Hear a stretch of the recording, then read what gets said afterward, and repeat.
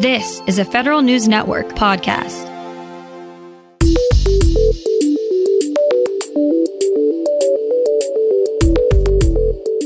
Coming up on today's Federal Newscast, federal employee unions lay out just what they want from agencies to make it safe for their employees to return.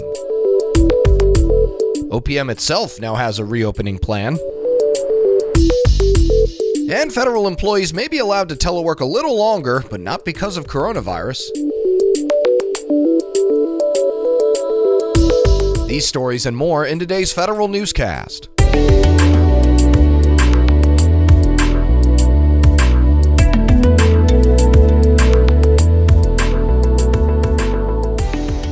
Welcome to today's episode of the Federal Newscast. I'm Eric White. A coalition of federal employee unions is seeking additional safety assurances as agencies reopen their facilities.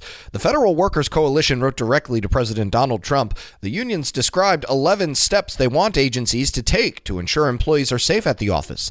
They're asking agencies to provide on-demand coronavirus testing for employees who believe they were exposed. They're also asking them to provide telework and administrative leave flexibilities to employees and not to pressure them about coming back to the worksite. You can add the Office of Personnel Management to a growing list of agencies with new reopening plans. Federal News Network's Nicola Grisco has the details. OPM will strongly encourage employees to continue teleworking during the first two phases of its reopening plan, especially those with childcare or transportation challenges. The agency also says it'll give employees at least a week's notice before reopening a facility under all three phases.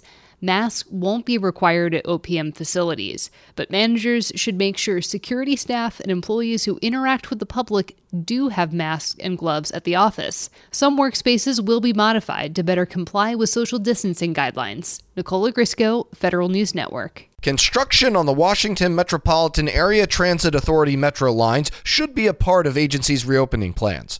OPM is strongly encouraging agencies to allow their employees to keep teleworking during the summer metro construction.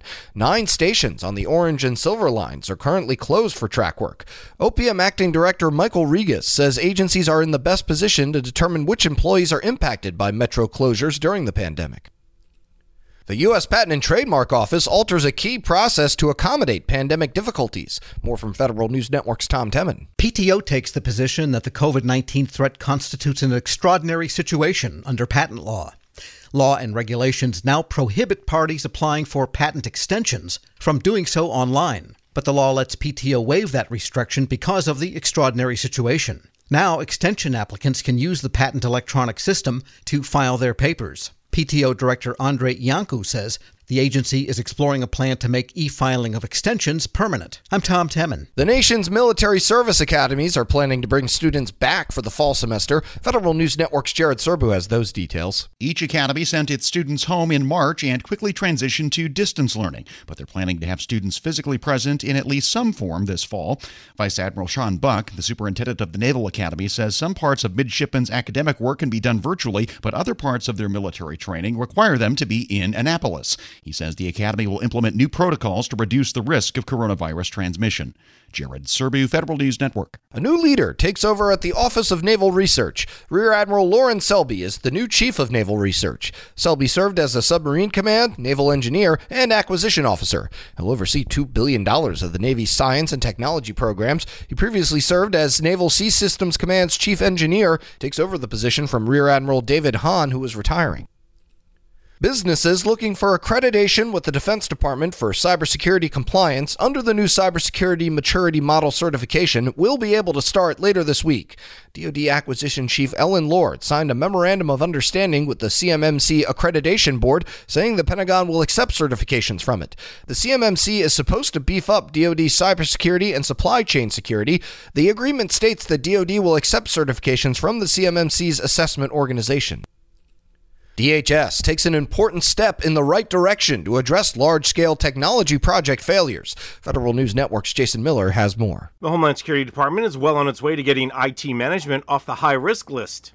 Since 2003, GAO listed the agency's management of IT projects as a problem area, but a new report finds real progress.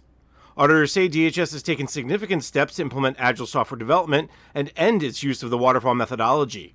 GAO says DHS implemented agile methodology around programs, projects, and teams, but still needs to make progress in several areas like tracking project metrics. Jason Miller, Federal News Network. An IRS watchdog finds serious gaps in the agency's enforcement of high-income households that have not filed or paid their taxes. The Treasury Inspector General for Tax Administration reports the IRS did not take a close look at nearly 370,000 high-income non-filers between 2014 and 2016, with more than $20 billion in unpaid taxes. The IRS also removed more than 37,000 high-income non-filers from their enforcement caseload, with more than $3 billion in estimated unpaid taxes.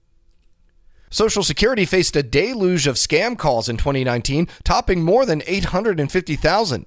The SSA Inspector General says the agency says it cost more than $8 million and more than 100 work years dealing with the bad actors who have been increasingly spoofing the agency's 800 number to try to obtain disability, retirement, and Social Security cards. Investigators say SSA has taken steps to deal with the problem, including creating a dedicated imposter scam online reporting form and increased public awareness against the imposters. While agencies handled a surge of Freedom of Information Act requests last year, it was not a new record in terms of the volume of incoming requests. Here's Federal News Network's Jory Heckman. The federal government received more than 800,000 requests for the third year in a row, but most requests only go to 5 agencies.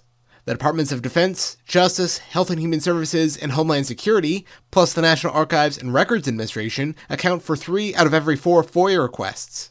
Despite last year's 35-day partial government shutdown, agencies reduced the overall FOIA backlog by nearly 8%.